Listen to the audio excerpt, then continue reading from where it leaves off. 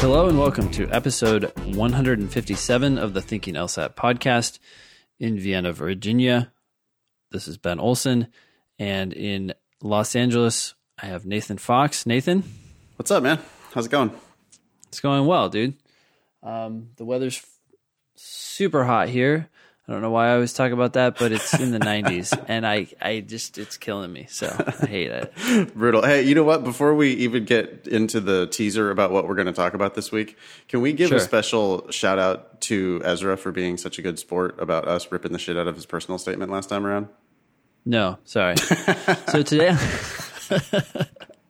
Yeah, Ezra was a really good sport. I was impressed with his response, both in email to us and on the Facebook group. Yeah, that was awesome. Thanks again, Ezra, for letting us do that. That was really fun. The audience really loved it, and hopefully you learned something from our critique. It was meant to help, so thanks again. Yeah. So today on the show, we have an update on the LSAT Demon, which continues to be developed. We also have our October 2021 class in Chicago. That's a live class on a weekend. Very excited about that. We apparently have a puff piece / update. Interested to see what that is. A review of Mango's GPA addendum. Okay, Mango. We're looking forward to that. Yeah, brace yourself, Mango. Yeah. I think everybody should know by now if they send something in, it's going to be potentially torn apart. In any case, Kaplan, we have apparently Kaplan turds from Katie as opposed to pearls of wisdom. We have an intense defense of principal questions. Okay. And apparently we've talked an engineer out of law school. Oh, good. That's good to hear. Yeah. Okay. Hopefully everyone else as well. Yeah, should we talk about I guess let me dive into the stats here really quick. If you guys ever have questions, you can email us at help@thinkinglsat.com. That now goes to Sarah, who does a wonderful job of either putting your email on the agenda or pointing you in the right direction to past episodes in which we've talked about whatever you're asking about. If you have not joined the Thinking LSAT group on Facebook, I would suggest that you do so. We currently have 834 members, and people talk about the show there all the time and also have other good questions. You can get feedback from other listeners. Now, this week they were interacting with Ezra about the personal statement. So it was kind of cool to see that happening in real time. As soon as the show's out, everybody's like chiming in, and everybody was like patting Ezra on the back and giving him some encouragement. So that was cool. Yeah, and in Chinese apparently. Yeah, saw that. Well, he also got some advice from other people on books that he could read and so forth. So there's a lot of good stuff going on there. You can always tweet us at Thinking LSAT. You can tweet Nathan at nfox and me at Olson Benjamin. You can also learn more about our services. We both teach live classes. I'm in DC. Nathan is in Los Angeles and San Francisco. We also have online classes and one-on-one options. I'm at strategyprep.com and Nathan is at foxlsat.com. Yep. So, let's go back to the LSAT Demon. We just did more development on that recently, fixing some of the bugs that people had caught. And we have some more features that are in the works, and we're going to work on those pretty soon, actually this coming week, as soon as this episode comes out. So if you have not signed up for the LSAT Demon, you can do so at lsatdemon.com. Right now, you have a free trial, and that goes for a week, and then it's $95 a month, but we feel like it's just going to keep getting better and better. Yeah, the feedback that we've gotten from it, for people that it works really, really well. You can do LSAT questions on the go. That's the big selling point for it at this point. You do questions. The system learns from your right answers and your wrong answers and presents you with questions that are at your level. You also get explanations immediately, explanations from me and explanations from Ben. So it's not like a full LSAT class. It's a tool for doing LSAT practice. Is that a fair description of it, Ben? Sure. Yep. Okay. Mm-hmm. And what tests does it work with right now?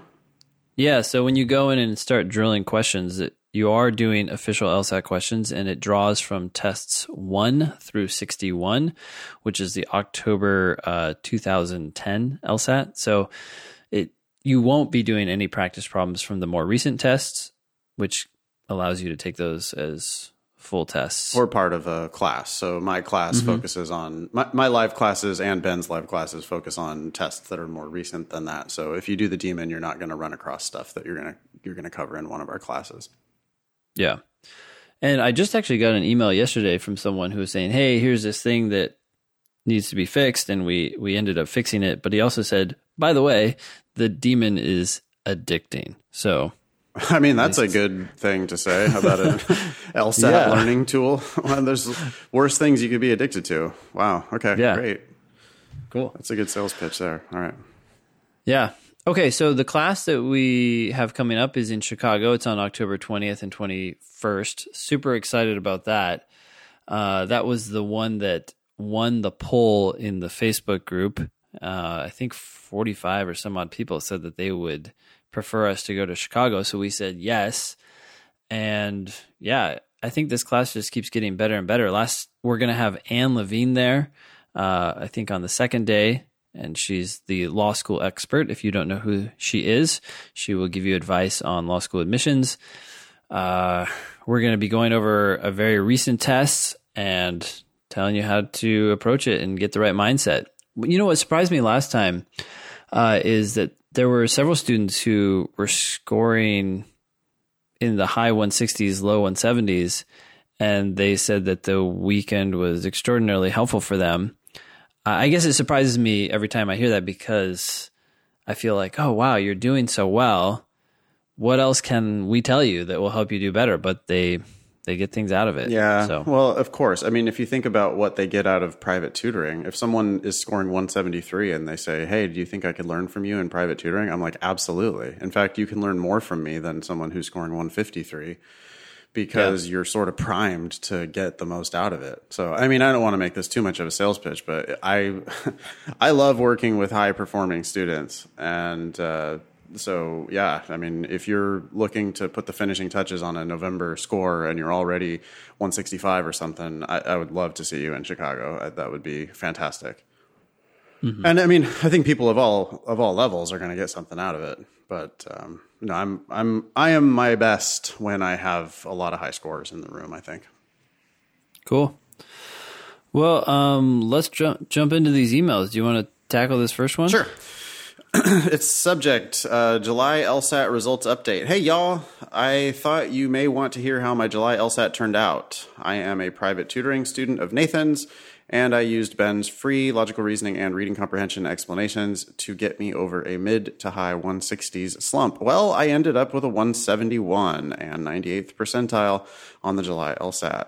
I couldn't have done it without y'all. I'm sure you hear that a lot, but really, I absolutely couldn't have done it without you guys. Without the podcast, the tutoring, and the video explanations, I would probably be sitting here with a mid-160s score thinking that's the best I could ever achieve. Thank you again. Best regards, Trevor. That's the puff piece that Sarah was talking about. Yeah, that is a puff piece. Thank you, Trevor. Yeah, that's nice to hear. Yeah, thanks a lot, Trevor. I mean, that's a story that we hear quite frequently. You know, you just get over the hump with some tutoring and some professional help. So reach out to us, please. Yeah. Cool. So the next one is from Mango. It says, hi, Ben and Nathan. Call me Mango. I couldn't stop laughing during episode 149 when you two read the, quote, lawyers right email. Oh, that was the one from GMU, I think, right? That was the terribly written email about how lawyers are supposed to be good writers? Yeah. I laughed all the way to USF and into the LSAT testing center. Well, good. A guy sitting in front of me had 12 sharpened pencils and a pencil sharpener, just in case, on his desk during the entire test. He kept shuffling them around and dropping them on the floor. Oh, geez.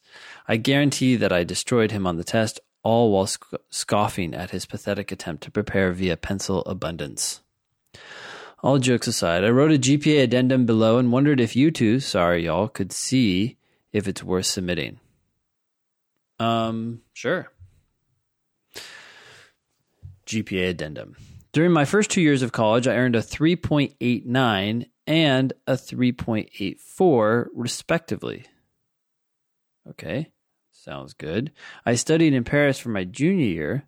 Though my French language skills progressed while living abroad, my lack of fluency hindered my success in advanced college courses taught in French. As a result, I received a 2.74. My senior year, I took 40 semester hours of courses and earned a 3.9. Because of the grade discrepancy between my 3 successful years of college and my junior year abroad, I believe that my 3.67 cumulative GPA, or college GPA, is not indicative of my overall academic ability. I think it's very good that your GPA came up at the end. I was afraid it was just going to end badly. Thoughts on this, Nathan? I think it's almost perfect. I really like it. There's only one thing I would add, which is I would recalculate the cumulative GPA. Excluding the 2.74. Excluding the 2.74 that you earned in French. Yep. Yeah. It gives them one more number to focus on, and it's going to be a high number as opposed to your 3.67. It could be the last sentence. It could say, if we leave this year out, that whatever, you can figure out the exact wording. It's clear that Mango knows how to write, so I'm not worried about that part. But just recalculate that GPA, and it's because it's going to be 3.88 or something like that. Yep. And that's going to give them another number to look at, and that's fantastic. Sure. One thing here, I'm wondering if Mango even needs the last sentence that's on there right now. Because of the grade discrepancy, I believe that my 3.67 is not indicative of my overall academic ability. I think this is implied by what you're saying. Yeah, or you could, when you write that other sentence, right, where you say, if we remove this 1 year of French coursework, my cumulative GPA would be 3.88, comma, which I believe is more indicative of my true academic ability. Something like that. Yep. Okay, and then good.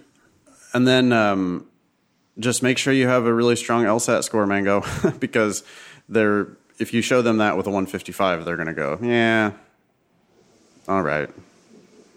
But if you show them that with a 175, they're going to go, oh, shit. Yeah. This is a star. And, look at this. Like, did an entire year of advanced college courses taught in French. Yeah. And got a 2.74. I mean, we can go ahead and omit those since 0% of law school is going to be taught in French. And, yeah, this is then now they start, again, thinking of you as that diamond in the rough. But it's the LSAT score that's really going to sell it. Yeah. Next one. Yeah. Subject: the humor of a Kaplan course. Oh, boy. Nathan and Ben, I am simply writing in to make fun of myself and allow you guys to do the same. Stupidly, I followed my undergraduate university's advice and paid for a Kaplan prep course before I stumbled upon your podcast. I have learned far more teaching myself and listening to you both every week than I have during the course of this dumb class. Word of advice to anyone listening and contemplating taking a similar course, just do not do it. I thought you would enjoy this bit of bullshit I was told last night during a reading comp session. Quote, identify the key words used before the details, such as a reference to a sequence of events, e.g. first, then second, or an example that explains the previous sentence, and once found, move on and begin to skim/quickly read until you hit an important keyword. Oh my God. It is a waste of time to focus in on such details which are unnecessary and will not be referred to in the questions, end quote. But the keywords will be, and you'll know what the keywords are because you've been skimming and don't know what the heck is going on. Yeah, you're going to get done with the passage and it's like, hey, what was that about? And you're going to go, well, it was about first, second, since, because, therefore. Fortunately, for example. Oh my God.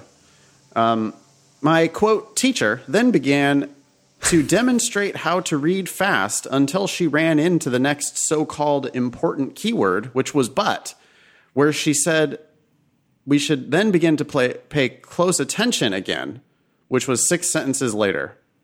I wish you could have heard this demonstration because I know you would have enjoyed it as much as I did. I was actually laughing out loud, considering the fact that failing to read the details of a passage is contradictory to the meaning of reading comprehension. Thank you for actually giving quality advice and enabling me to enjoy my daily commute on the subway. If only I had found you sooner so that I would be $1,500 richer. Thanks, Katie.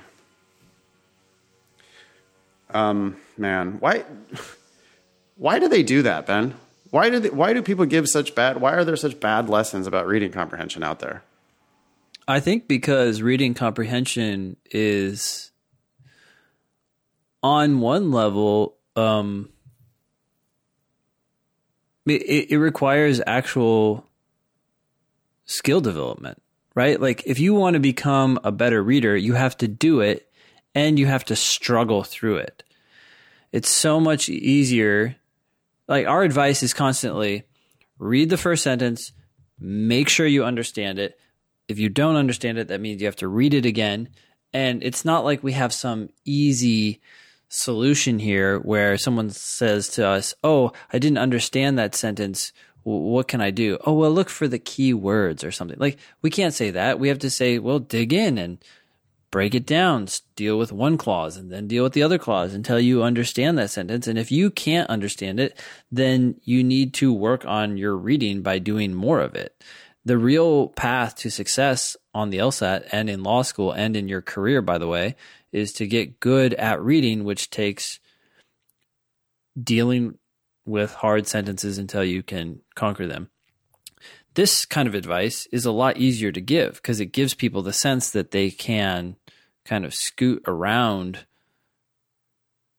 the actual process of learning, right? Oh, I can look for keywords. Oh, wow. I've never done that before. And look, wow, I can spot them. And here I'm spotting them now and I'm making progress. And therefore I must be getting better at reading comp when they're not.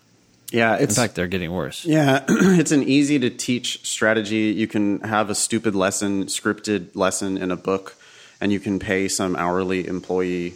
You know, your poor Kaplan teacher, by the way, don't shit on her too much because she's probably making $25 an hour. You know, she probably scored 164 on the LSAT and is making $25 an hour to teach you this stuff. And it's I don't know. It's like the easy route. I guess that's what you're saying, huh, Ben? It's the easy route, and unfortunately, it's not any easier. It actually makes things harder. No, it's the easy route for teaching. It's the easy route to quote teach you something. Mm-hmm. It's like read the question stem first. That's also like a easy gimmicky bullshit thing where you can just you do you're not reading the question stem first. Oh wow! Mm-hmm. Oh, I can't believe you haven't heard that before. You know, like and then you tell somebody that they need to be reading the question stem first, so they think they've learned something. Unfortunately, it just doesn't actually help you to answer the questions correctly. Yeah, it's the same thing that we talk about after reading a logical reasoning question, right? People read the logical reasoning question, and time again, I'm saying, okay, so what do you think about it? And there's this shoulder shrug. I don't know. I mean, it makes sense. And then they start talking. And you say, well, just tell me any thoughts you have about it. And they start talking about how the conclusion seems to make sense. And it's like, wait a sec. The conclusion is introducing new ideas. Have you ever thought about that and how that's a problem? No. That's where the hard work takes place. But it's also where the test gets so much easier once you get good at reading things and being critical and the devil's advocate. You mean to tell me that I have to actually understand it? Mm-hmm. What? That's scary, man. Yeah. That scares me to think that I actually have to read these words and understand what they mean. I just want to be a lawyer. Can I just be a lawyer without? Can I skip that part and just be a lawyer? Yeah. Oh boy. Next one? Yeah. Subject. Principles really are a thing. Fight me! Exclamation point. Oh, you're going to get fought. You're totally wrong about this.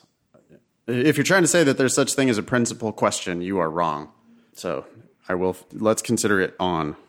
Okay. Dear, old school. Dear Thinking LSAT, thanks for putting out good content.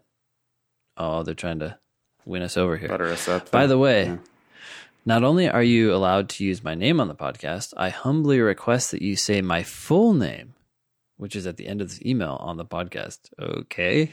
Your humble request shall be granted. Sincerely, Donald Trump. Okay, moving on. What? I don't get that at all. This, I don't know what the fuck is going on with this. It's not starting out very well. It's not like you walked into the fighting ring and you're. It's an intense defense of principal questions, according to Sarah. That's what this was teased as. Okay. Mm-hmm. And the subject was principles really are a thing. Fight me. And then this first sentence, I humbly request that you say my full name, which is at the end of this email on the podcast. Well, this is the full name at the end. It says, Donald Trump is a very smart and a great president. And that statement is not just me reading the name of the person who sent this email, but is something I completely agree with. That's a joke, I guess. Yeah. Okay. All right. Back to the fierce defense.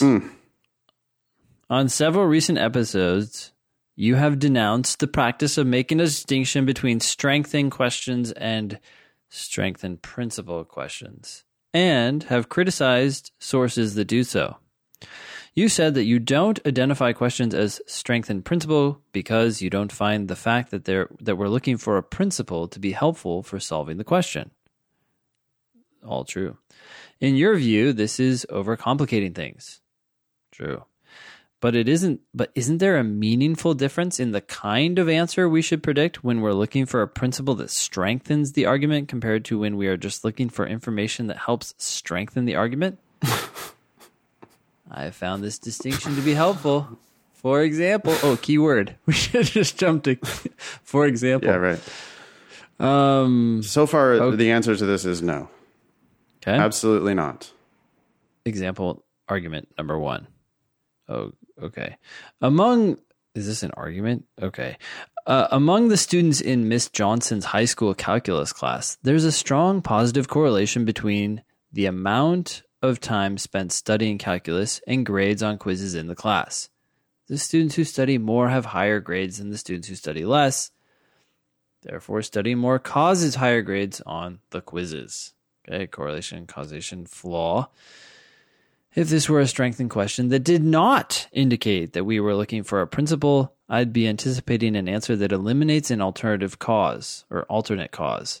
I'd want to know that the students who study more did not start the class smarter than the students who study less. But if this were a strengthened question that was asking for a principle, then eliminating alternate causes is not my prediction. Instead, I would anticipate something like, if there is a strong correlation between two things, then that means that one thing causes the other. I would be predicting a direct link between the premise and the conclusion rather than eliminating some specific alternate cause.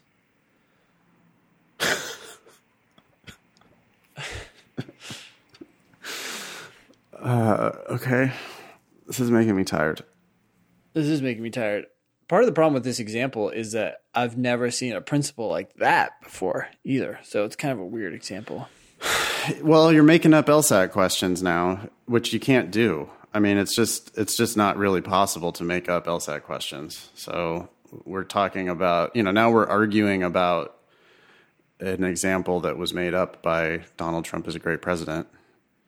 Yeah. And I don't know. What are you talking about? The other thing is, you should be making a prediction before you even read the question stem. I mean, that's maybe the biggest missing piece here overall. Which is what we just did, actually, now that I realize it. We read this. Yeah. Sorry. Anyways, go ahead. You should be attacking the argument.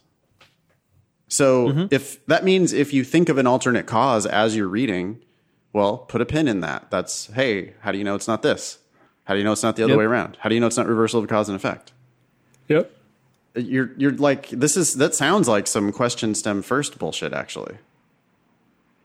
So I hope that's not what you're doing, because you really shouldn't be doing that. You should just be tackling the argument. But I mean, it's also like, I would be, if it wasn't asking me for a principle, then I would be looking to eliminate an alternate cause. Well, but what if one of the answers is a sufficient assumption? Mm-hmm. I mean, the best possible answer to a strengthened question, regardless of whether or not it says the word principle in the question stem, The best possible answer is a sufficient assumption. If you can find a sufficient assumption, that is the answer. So why wouldn't you just go in predicting the sufficient assumption if there is one? Yeah. I don't get it. It's overcomplicated. I'm not getting it. Thank you. Donald Trump is a very smart president. I mean, we have this whole other example argument. I don't know that that's really worthwhile. Nope. There's no such thing as a principal question. You do not need to. Yeah, what the fuck is. Does the distinction I'm pointing out make sense to you? For a strengthened principle, I'm predicting a direct connection between the premise and the conclusion, whereas on a non-principle strengthened question, I'd be open to a wider range of predictions. No, you're not thinking about it correctly. If you find a direct connection between the premises and the conclusion, that's the fucking answer. And if you don't find that, then you must widen your range of possible answers. Yeah. Because one of the answers is right. Yep. And it's going to hinge on what the problem is with the argument. The problem with this is that it's distracting people away from the most important step, which you mentioned just a second ago, and that is to attack the argument and figure out why you don't like it. And that can often include more than one reason. I think people get hung up because they find one reason and they don't think about others. And these arguments are horrible and a lot of times have 2 or 3 reasons. And if you can get good at spotting the things that are bad about an argument, it doesn't matter whether we're talking about a strengthened question, a strengthened principle question, as you put it, or a weakened question, or a flaw question, or a necessary assumption question, or a sufficient assumption question, or even a parallel flaw question. If you see what's horrible about the argument you just read, and more than one thing, if you see 2 or 3 things that are wrong with that argument, you're ready. Awesome. Next one. Yep. Ben, Nathan, and VIPs. If this makes it to the podcast, call me Steve, because that's my name. Thanks, Steve. You guys have talked me out of going to law school, and I could not be more grateful. I listen to the podcast every day at work, and it has brought a new level of enjoyment to my life. I'm a mechanical engineer and love what I do, but I have been trying to get into law school to be a patent lawyer. Absolutely everyone around me has been encouraging me to pursue law school, but after listening to you read emails from other engineers, I have finally taken your advice. Every email that starts with, "I am an engineer," is usually followed by a sarcastic, "Well, that's the end of that. Go be an engineer and do good in the world." Engineering is my true passion, and you guys helped me realize that I was only interested in it for the money and prestige, which is far from a guarantee, as many have found. You have changed my life for the better, and I owe you a huge debt of gratitude. I'm going to take the energy I was spending on studying for the LSAT and invest it in spending time with loved ones. Oh my gosh. That's amazing. Sorry. Anyways, continue. I will, however, continue listening to the podcast and am now a patron on Patreon in the hopes that you will continue to convince others, especially engineers, to give up on the zero-sum game of law and make the world a better place. Thank you for everything, Steve. P.S. I just listened to episode 56 where Nathan gives a recommendation to put butter in black coffee. It's a total game changer. Thanks again. Wow. Awesome. Oh, that made me feel good. That's a little pick-me-up for the day today. Yeah. I was expecting Steve to say that he was going to reinvest his time in some other, work-related pursuit. He was going to advance his career in some way. Instead, he's investing that time with loved ones. I don't know how you can't argue with that. Gosh, life is too short. Yeah. Spend more of your time with the ones you love, generally. Now, okay, so that's the new presumption, right? The rebuttable presumption. Yeah. Like, can you justify your time on the LSAT?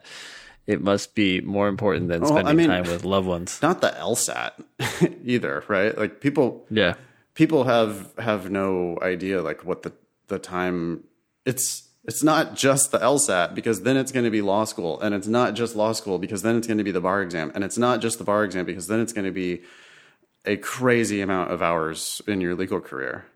Sure. How about it's the life ahead of you? how How about Allie in New York City? Yeah. You know, how about her Saturday? Seriously. I mean, So she was working all day that morning. Yep. Came to talk to the class in New York City. Took the subway from Manhattan. She lives and works in Manhattan. Yep. But she took the subway over to Brooklyn to come and say hi to us and talk to our kids, our students, super generously for an hour. So that she could then take the subway back to Manhattan to go home, No. to hang out with her wife. Nope. No, to go back to the office so that she could do more lawyering on a Saturday, a beautiful Saturday, while everyone else is going to the Afro-Cuban music festival that was right there, or sitting around drinking beers, looking at the water, or enjoying a beautiful, really beautiful weather. By the way, it was like perfect Saturday in New York, and she was inside lawyering. Yeah. So, especially, I mean, in the case where Steve already has I'm sure, lucrative enough career as a mechanical engineer. Yeah. I'm sure he does fine. Enough to support his family. And he has a family. Mm-hmm. And he could be spending time with them instead of chasing some crazy patent lawyer money, which, probably exists, but it's uncertain. Yeah. And the time away from your kids and your other loved ones is certain. Anyway, glad we talked you out of it, Steve. We're not trying to talk everybody out of it. No. Some people they love that. Yeah, and some people don't have a career at all. But boy, if you're walking away from an already successful career,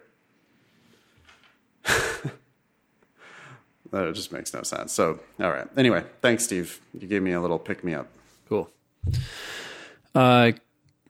Next one. Subject, accommodations question. Ben and Nathan. I recently received accommodations. My current practice test scores show, on average, a 20-point increase from my recorded score. I heard that schools will sometimes ask for an explanation for increased LSAT scores. Are they allowed to ask if we receive accommodations? They are not allowed to ask that, and I don't think they would. And if they do, you just say, "I don't need to. Don't answer it." If so, are we obliged to tell them that we received accommodations? I don't think it's going to be an issue. I'm concerned that because of the recent surge of accommodated testers, increased scores will make schools discriminate against accommodated testers. What do you think? Thanks. No, they shouldn't be asking you, and if they don't, just say, "That's not something I need to answer." No, they would be. That's illegal for them to ask that question. They're not. Yep. No, they're not going. That would be discriminating against you under the ADA. Like, by definition, the second they ask you that, they're discriminating. Yeah. So no, they're not going to ask you. It used to be that there would be an asterisk on your score report, but they haven't been doing that now. The LSAC has not been doing that for a handful of years. People are getting accommodations. Lots of people are getting accommodations. We've been talking about it maybe a little bit less on the show, but I'm starting to get even more concerned with it. Yeah. I just continue to have accommodated students in almost every class who are scoring in the 170s. Mm-hmm. And it's not like by definition they have to be cheating because of that. But when you see, class after class after class, and the only person in the room scoring 175 is getting extra time, it's just kind of like, oh, well. It could just be a crazy coincidence. No. Yeah, no, it's weird. Yep. That's what we were talking about. That I don't know what episode it was, a few episodes ago, right? When you look at the data, the percentage of high scores is higher for accommodated test takers. Yeah. So and I had overcompensating. Yeah. And I had a student tell me yesterday, say, yeah, well, it's like a student who was scoring 170. Okay. Yeah. Goes, well, I've been accommodated for other things in the past, but I haven't yet applied for my LSAC accommodations. And, do you think I should do it? I mean, I know it would obviously help. Do you think I should do it? And I'm like, well, it's up to you whether you whether you can stomach it. Because the student then said, because, if I get 53 minutes, it's basically infinite time. Yeah. For me. Now, that's not the case for everybody who's getting accommodated. I mean, I also know students who get 53 minutes and still can't finish the sections. And that's different. But for this student who's already scoring 170 in 35 minutes, if you get 53 minutes all of a sudden, it really is. There's no substantive difference between 53 minutes and 53,000 minutes. It's the same thing. Like you just have enough time to get as close as you're going to get to the answers. Yeah. So I don't know. Yeah, it's a broken system. If you have a credible case for accommodations, we definitely advise you to apply for those accommodations. Yeah. That's about that, I guess. Cool. You don't need to explain the 20 point increase in your recorded scores unless they specifically ask you. And if they do, you just say, I thought I could do better, so I took it again. Yep. And we don't need to say why you thought you could do better. Nope. Because I had a ton more time. Yeah. No. People sometimes, I think, shoot themselves in the foot by disclosing that stuff when they don't need to. Yep. That would be really silly to disclose because they then can discriminate against you without getting caught. If you say I was accommodated, then it would be reasonable for them to discount your high LSAT score. Although at the end of the day, it would also be stupid for them to do so, right? Because that's true for the law school rankings. Yeah. Right. Yep. High LSAT score. And it's not like, anyway. But great. Next one. Sure. Hi, guys. Love the podcast and other resources that you provide. I'm a behavior analyst who uses the science of applied behavioral analysis to provide behavioral therapy to children with autism and other disabilities. Whoa. The reason I bring this up is there is a term in applied behavior analysis called, quote, behavioral momentum. This is where we give small requests and deliver immediate reinforcement after each response to build up momentum. For example, clap your hands, stomp your feet. What's 4 plus 4? Oh, I see. So it's a trick. While studying, I noticed that doing an individual question and then receiving immediate feedback via the answer/explanation created momentum that kept me going forward through more questions. I approached each question with the same aggressiveness each time. When doing 35-minute sections, I noticed it was more difficult to keep focused as time went on, and I would find myself becoming less aggressive or losing the right mindset altogether. I hypothesize this is partially due to the lack of immediate reinforcement after each question, which in turn does not create momentum. I had to create my own momentum.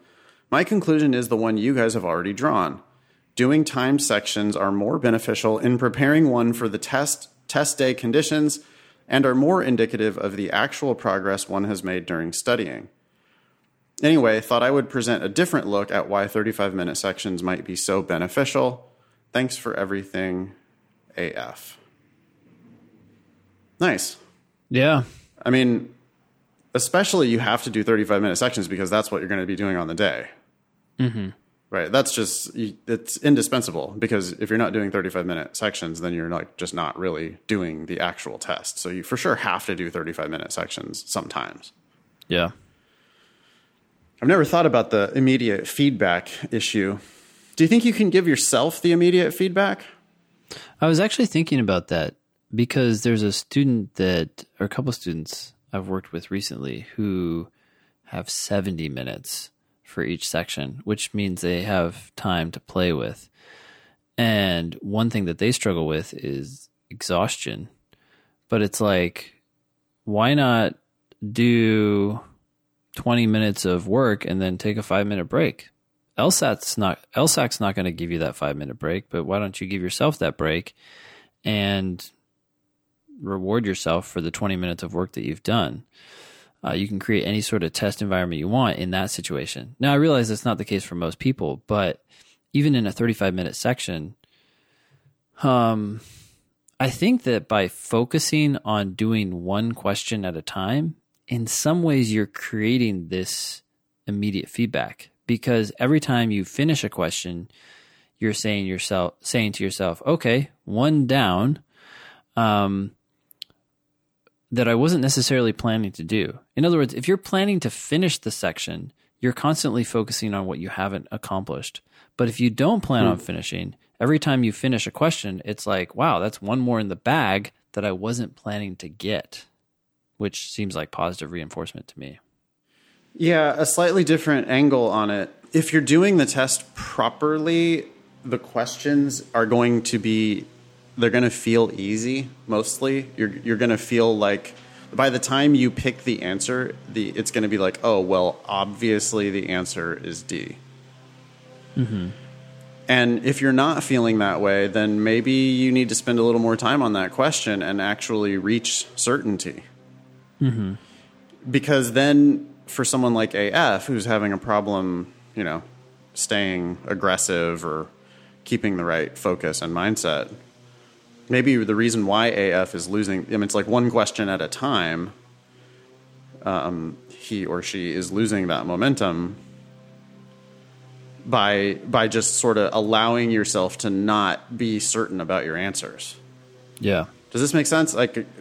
So be sure that you're picking the right answer. Like when you're circling it on the page, you should be like, oh, well, yeah, I'm circling D right now because D's the answer. Like that's an easy question.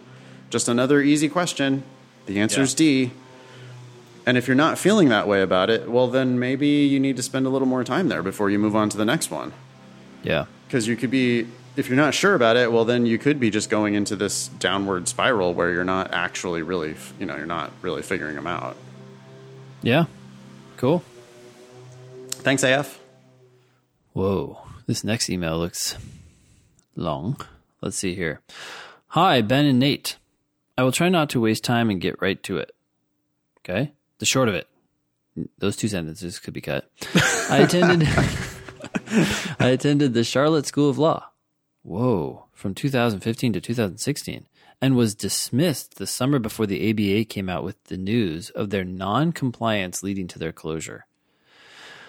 Okay. So you were dismissed right before they were dismissed. Interesting. I had a 1L under my belt and was taking summer classes that would lead into 2L for the fall. Quick details. I lost my grandmother and my close uncle in the fall of my 1L year. I was put on academic probation in spring of 1L. Grades in spring were beginning to improve. Given the opportunity to take summer sessions 1 and 2 in order to increase my grades to continue in the program for 2L, I was dismissed 3 weeks into my first summer session by academic dean. By the way, cutting out the articles and stuff doesn't necessarily help. No. Academic advisor had my back and helped me get in touch with the dean. I asked if they would let me withdraw instead, and dean said she already submitted the paperwork and that was that. Okay, 6 months after, the law school was found non-compliant with the ABA and chaos ensued. My friends who were able to transfer schools during the chaos have told me that their new law programs are taught with much more support, very thoroughly, and have a massive difference in organization compared to CSL. To add, they all graduated this year and are bar prepping. To me, this sounds like a little bit of buyer's remorse or regret. Like, oh, I didn't work as hard as I should have, and now my friends are all succeeding and I'm not. Okay, anyways, she continues. I'm in a really fun class action suit right now that probably won't bear results for a few years. Sigh. Gosh, I can't shake the fact that it feels like you're blaming the school for your own failure. I don't know that you should have gone to the school in the first place, and when you went there, you couldn't pull it together for reasons that are understandable, but it seems like it's mostly your fault, not the school's fault. Yeah, I mean, I don't know what you're expecting when you think you're going to get your hand held when you're in law school. Yeah. That is not what you should be expecting. You shouldn't need it. It's about you and the academic competition between you and the people you're going to school with. And you got bad grades, that means they kicked your ass in the academic competition. And blaming that on the school, I don't see what that has to do with it. I mean, let me just... This is a very low... I've never heard of Charlotte School of Law. Have you? Nope. Well, I mean, they got closed, so that's the reason why. So this was a very low prestige law school to begin with. This was a struggling, barely staying afloat regional law school when you signed up for it, which means that you have poor undergraduate grades and or poor LSAT scores and or only applied to one law school, which just means you're not a very savvy applicant. Does all that sound reasonable so far, Ben? It is true. Yeah. That's a reasonable conclusion. So it just, to me, it's like, why were you in law school in the first place? Like, why did you do this to yourself? Why did you put yourself in this situation? And then when I read these quick details, and I'm not, it's like, I hope that whoever this is, L, doesn't take this the wrong way, but when I hear I lost my grandmother and my close uncle in fall of 1L, then go into all of this like I didn't get the right academic support and I thought they were going to let me take summer classes, but then they kicked me out anyway. This is what that issue of like how many different excuses are people going to allow you to make? Like, I want to believe you, L, but your reader isn't necessarily like, wait, it was your grandmother that was it? Oh no, it was your uncle? That was it? Oh no, it was the lack of academic support? It's the too many excuses problem. And then the last thing that I'll say is getting kicked out of law school is a good thing for you. The school, you want to get, if you're doing so poorly that they are willing to remove you on academic grounds, that means you were just like not on your way to becoming you were not on your way to becoming an attorney. Yep. And so them removing you from law school benefits you because then you don't continue getting ripped off. So when you're looking at your friends who, they just got so much more support at this other school that they transferred into, and now they graduated and now they're prepping for the bar, and it's like that seems like a success for them. But now they do have to pass the bar and get a job. And, they ended up paying a lot more money for law school than you did. So it's sort of talk to us in a year or two and let us know how you're feeling about what happened to you versus what happened to your friends. Because right now you're looking at your friends thinking like, oh man, they won. But it could very well be that your friends are the ones that lost. Mm-hmm. Anyway, sorry, go ahead. No, I was just going to say that her question is, I'm wondering if and really how you think I should mention this in an addendum on my applications. Right. If you apply to law school, and you should only apply if you bring your score up into the 160s, given your history. If you can do that, then maybe all of this can be forgotten and you really should pursue law as a career. If you can do that and you're applying, you're going to have to address this in an addendum. The fact that you were dismissed from law school would be a huge red flag to any law school that's considering you as an applicant. That's going to be on the application. You're going to have to check a box. Yep. Have you applied to law school? Yeah. Have you been to law school? Yeah. You're going to have to answer yes to all those questions, and then you're going to have to explain it all. Yep. So, I mean, I would just own it. Just say you weren't prepared for law school, but now you are, and here's my LSAT score to show otherwise. Yeah, I don't think bringing up your grandmother and your uncle, I mean, I'm sorry for your loss, don't get me wrong. I just don't think bringing that up has really any impact on your reader. And trying to blame a law school for your failure is not going to help either, even though they were closed. That's going to hurt you. Mm-hmm. That's going to make you look like, that's just a red flag where the school's going to be like, oh boy, here we got somebody who's going to, like they already got kicked out of school once and they're blaming the school for it. Mm-hmm. That's definitely a no-no. Oh, please come to our school so we can deal with that. So you can be a well. problem at our school too. Yeah, that does not sound good. Keep going. Yeah, I mean, I'm just going to quote a little bit more here. She says, "The last thing I want is for my application to look like I take no blame whatsoever. I accept responsibility for my crappy grades in the first semester, but for lack of better terms, I got pretty screwed by..." No, see right there. When you say, "I'm sorry, but," you're basically saying, "I'm not sorry. I accept responsibility, but I don't." And so you just have to own the whole thing and take responsibility even for the fact that you went to this law school. You said this, Nathan, that's where mistake number one took place. Why did you go to this place?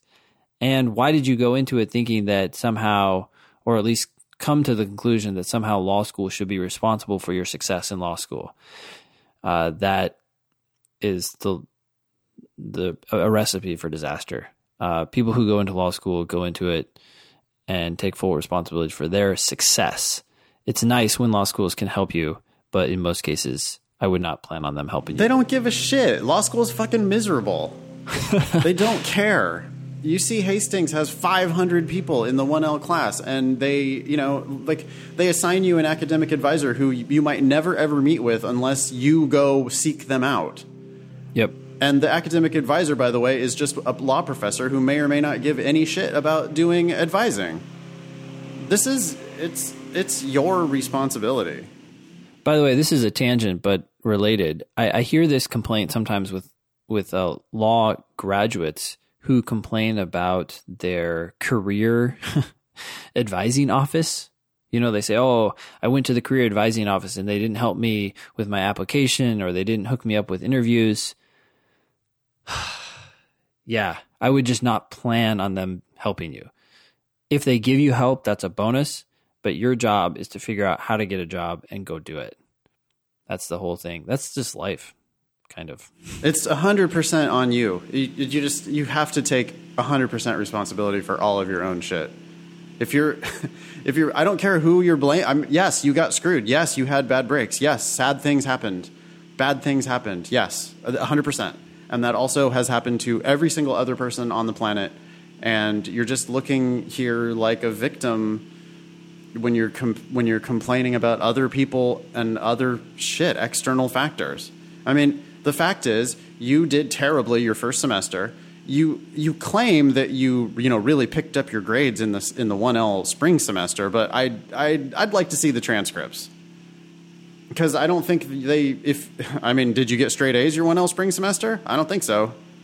Did you even get B's? I don't think you did that either. Because, they want your money.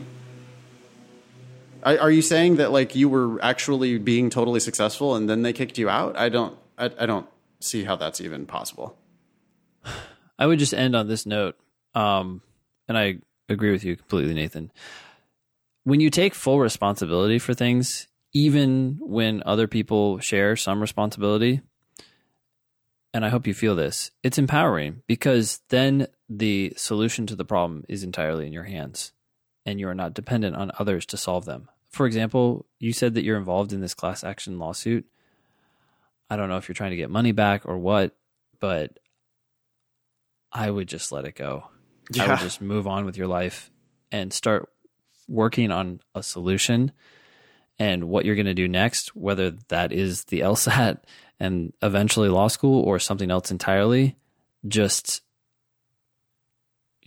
wash your hands and start taking full responsibility for every step you take forward.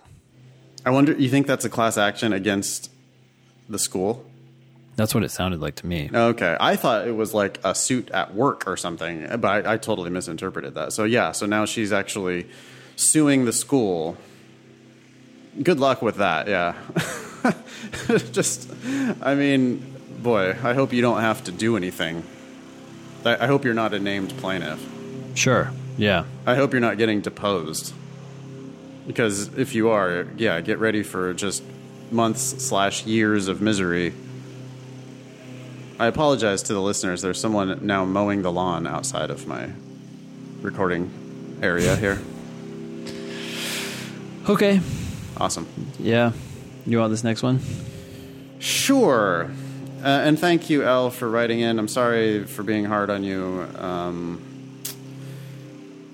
I think Ben, if we could take it all over again, I think Ben said the one right thing, which was get yourself something in the 160s or don't go back to law school.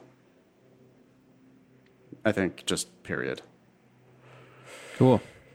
Hi, Ben and Nathan. Could you talk about some of your favorite personal statements and what made them stick out to you? I am interested in hearing about both the content and writing style.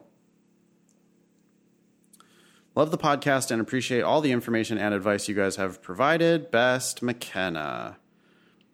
P.S. Please share this quote from David Swenson with anyone who asks you what their LSAT score should be. Quote, trees don't think about how tall they should grow.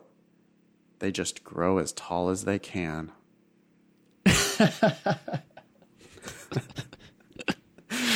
That's nice. Yeah. There we go. We shared it. Is that profound or not? I'm not sure about that. I'm going to get high later and think about that. I'm going to smoke a joint and I'm going to think about that one. It's going to be great. You want to talk about your favorite personal statements? I would say that my favorite personal statements tend to be ones that are focused on one story or idea, maybe two, but usually just one. The person telling the story keeps it real.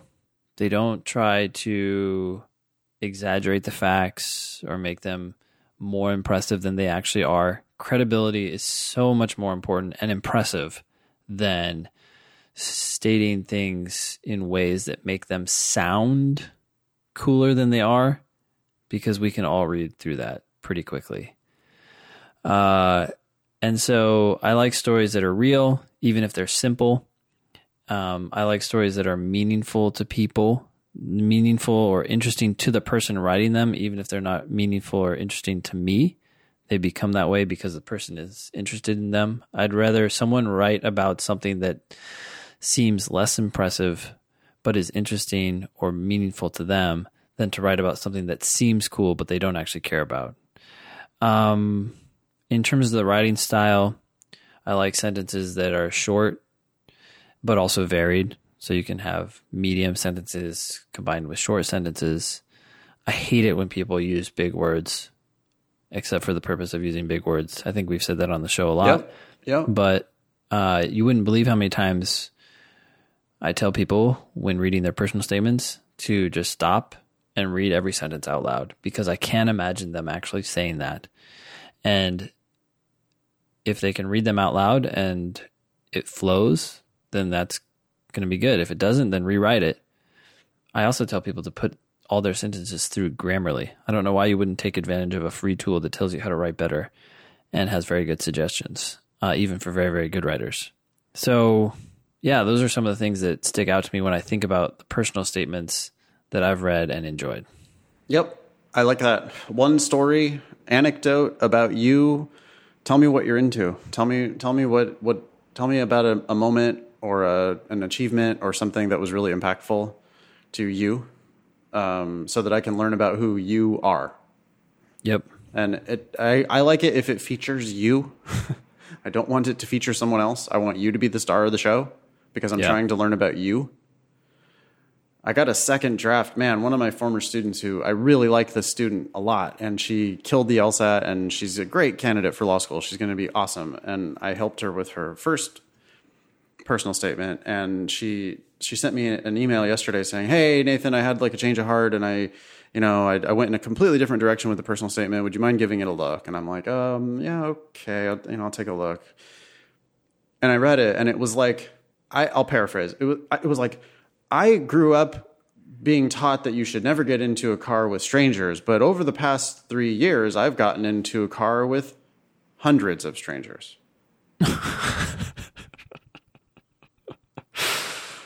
And it goes on, and it's about Uber. Oh my gosh. And like, it was all this like rhapsodizing about changes in technology and how changes in technology are going to impact like how lawyers are going to be so important because of these changes in technology. Wow, you're now like a thought leader. What is it called? Is it? Yeah, an influencer, a thought leader, like one, as if you have been to law school and know all about it, which you haven't. This is an application for law school. And two, I'm learning absolutely nothing about. I mean, I'm learning that you take Uber sometimes. Okay, that's not useful. Yeah. And so, I mean, McKenna wants to know the opposite, wants to know what we like, but sometimes by opposition, you can learn what we like, which that is what we don't like. Mm-hmm. We hate that because it's not about, it's just, we're trying to learn about you. We're trying to figure out whether you are going to be a good fit for our law school, whether you are going to be a good law student and a good lawyer and a good alumni. Yeah. So I like factual stories about your life without a lot of editorializing. I want to see you in action doing something. Mm-hmm. Yeah. And writing style, sure. Short sentences, short words. Go ahead and use first person. I can give one tip that I give all the time, which is to watch out for passive constructions. And I think sometimes people don't understand. There's one particular type of passive construction that you can almost always write your way around, which is if you use too many forms of the verb to be. Yeah. So if you use is, was, were, had been, any conjugation of the verb to be, you could almost always rearrange that and use a more active verb. Cool. Same with ION of. If you're saying destruction of or rejection of, any ION of phrase could probably be rewritten. Destroy could have been the verb, or destroyed, or rejected. Yep. And then you would have had a subject instead of this vague anonymous, it was destroyed. And I think we've mentioned this on the show too, but that's how the LSAT makes some sentences more abstract, is they actually take the verbs and they turn them into ION of clauses. Oh, okay. I haven't noticed that. Yeah. Cool. Thanks, McKenna. Trees don't think about how tall they should grow. They just grow as tall as they can. I don't know why David said that. It just seems sort of silly to me. Who is David Swenson? I don't know. Oh. Probably an author. Now we're going to get emails. I can't believe you don't know who David Swenson is. You guys don't know anything. And this is probably you speculate about everything. Everybody's favorite, legitimately their favorite quote. Like they have a poster on the wall with this quote, and now we've made fun of it, and now they have to tear down their poster. They're crying. McKenna, I'm glad you like it, but I'm having trouble getting inspired by it.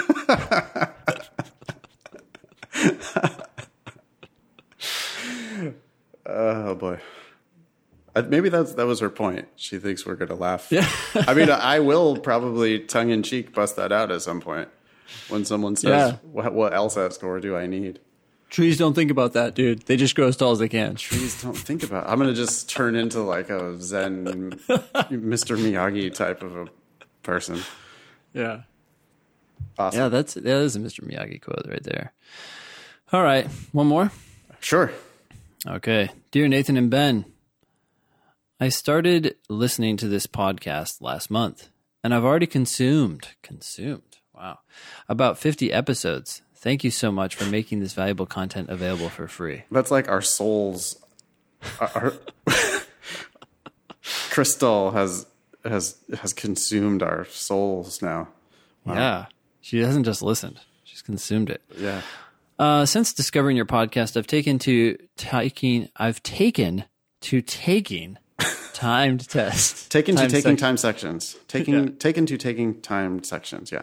Okay. Taken to taking timed sections every day, as well as taking full practice tests on the weekend. Okay. My GPA is a 3.9x, and after a month and a half of studying, I've averaged a 175 on the 6 practice tests I've taken since my initial cold diagnostic of 167 in July. Holy smokes. You started at the top of the pack and you just ran past a bunch of people. If it'd be helpful to know the trend, my scores are 169, 174, 172, 175, 180, 180. I am currently a junior planning on applying to Harvard's junior deferral program, and I plan on taking the November LSAT as applications open in March and close in May. Why aren't you taking this test in September?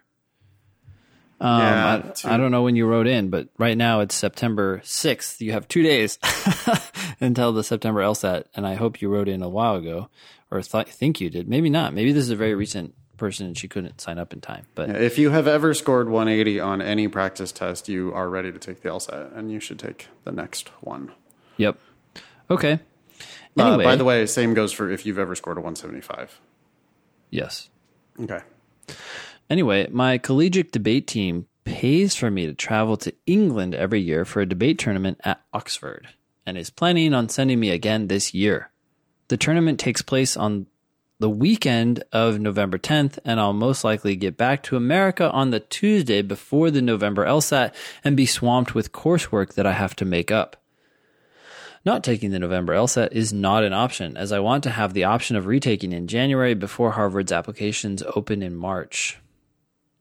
Oh, I see. For the junior deferral program. Yeah, okay. So anyways, it would have been nice to take it in September to avoid all this, but apparently the admissions process for the program is not rolling.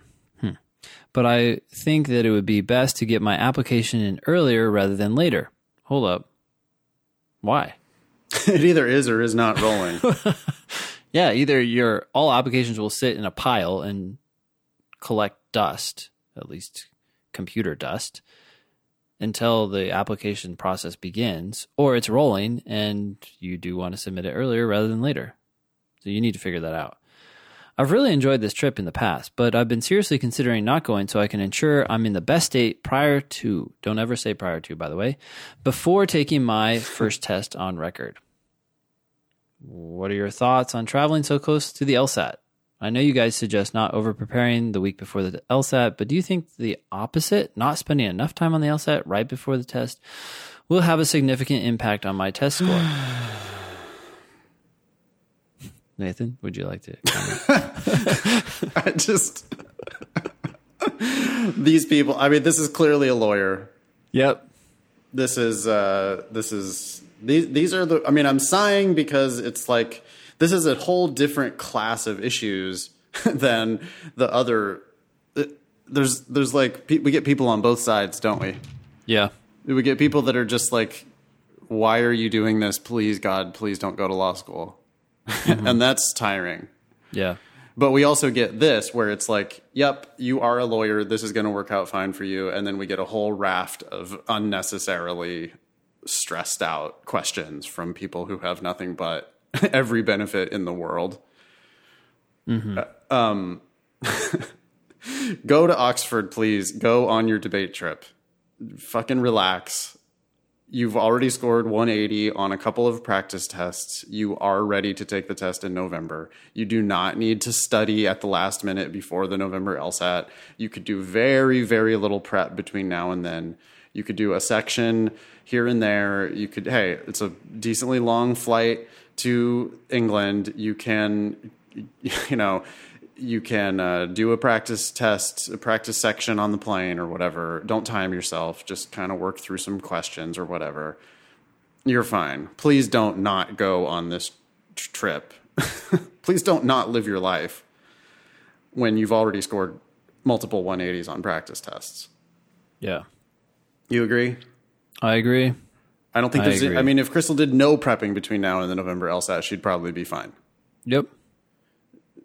So don't and it's very lawyerly of you to do this. This is 100% like you are going to be a successful law student and a successful lawyer.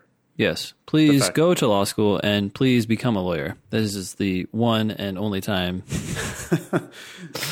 we will say this in the next 5 episodes. Yeah. And to all of the people who we are constantly saying, hey, you might want to think again about this career path. Just this is the type of person that you're going to be doing battle with. Do you want to do battle with Crystal? Yep. Crystal has a 3.9 from Harvard. She has already scored multiple 180s on her practice tests. she's seriously contemplating not taking this competitive college debate trip to England so that she can stay home, so that she can prepare for the November LSAT, so that she can apply early to a program that according to her does not even use rolling admissions. Yeah. That's a lawyer, y'all. And This is the same person, the same attorney you're going to be facing in 6 years, who on Christmas morning is going to be going into the office to review the final drafts of their briefs that will be submitted 2 days after Christmas, as you go to some family event and wonder whether or not you're prepared enough for the upcoming case. You're not prepared enough because Crystal is your opponent, and you will never be prepared enough to do battle with someone like Crystal. Yep. So if this doesn't, like, if you're reading this and you're like, holy shit, wow, she should chill out. Well, probably she should. And also probably you do not want any fucking piece of her in a legal battle. Yeah. So seriously think about what you're getting yourself into. Because it's like, wow, why is law school so hard? Why is the bar exam so hard? Why is it so hard for people to stay happily practicing law? And it's like, well, because it's a zero-sum game and because there's going to be Crystal out there who is going to kick the shit out of you. So, I mean, unless you're Crystal or Crystal-esque, in which case, that's what law school, that's the people that law school is for. That's the people that legal practice is for. Yep. Oh, boy. Crystal. Yeah, it continues. Thank you again for all of your assistance. I wish I had found your podcast earlier, as I feel the Testmasters online course I took was far too focused on theory and far too exhaustive with homework assignments. Oh, yeah, we've heard that before. Mm-hmm. Y'all are solely responsible for the last jump from 175 to 180 in my practice testing, as the mindset of trying to completely understand each and every Aller question totally changed my game. Well, I don't know if that's true, but we will definitely say thank you for thinking that. Best college debater. Oh, maybe she didn't want us to say Crystal. Well, we already said it 1,000 times. Sorry. This is from Crystal. That's interesting. Cool. Yeah, good luck. Let us know how it goes on the November LSAT. I mean, you're going to kill it, so it doesn't matter. Go to Oxford, kick ass in your debate thing, do a little bit of untimed practice test on the plane on the way home. You're going to be totally fine. Yeah. And as far as the rolling thing, I mean, you need to ask them if it's rolling. It either is or is not. And if it's not, then it's not. But you can ask them. That's a special program for Harvard undergrads, so you can ask them whether it's actually rolling or not. Yep. And if it's not, then you don't even have to worry about it, and you've got a March backup. Or, sorry, a January backup. And you probably have a March backup, too. So, Crystal actually probably has at least 3 chances at the LSAT. What are the chances of success here? What are the chances of success when she's got the last 2 practice tests she took were both 180s? And she has 3 opportunities to. She has 3 chances. Yeah, that's guaranteed 100%. Okay. I mean, if there's not a major disaster or illness or something, that's a lock. Crystal, are you looking for a job? Yeah, for seriously. Email us. Yep. All right, you got this next one? Yeah. Oh, yeah. Are we still going? Sure. Yeah, we can do one more. One more. Okay. Student employment. Oh, this is just a PSA. Mm-hmm. Standard 304F, which restricted student employment to 20 hours per week, was eliminated in 2014. ABA-approved law schools may continue to retain a student employment rule even though it is no longer required by the standards. So that is no longer, we've said it a few times that we thought it was an ABA, or at least I have said that I thought it was an ABA requirement that you not work full-time while you're in full-time school. But apparently that was eliminated in 2014. So your school might still have a rule. And I would bet a lot of them do. Yeah. That's my guess. Yeah, of course they do. I mean, even if it's only like nominal, right? Put it in the rules and have a reason to kick you out if they decide they want to. Yep. So you might want to ask them.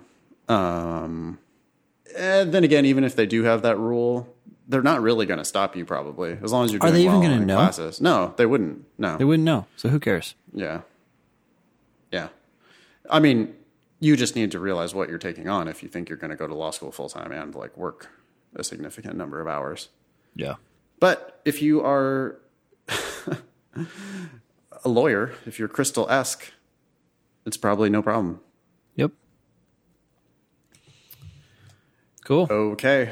We'll end on that note. We'll end on a legal regulation. Yeah, perfect. Yep. That was show 157. Thanks all y'all for listening. Nice knowing you. Don't pay for law school.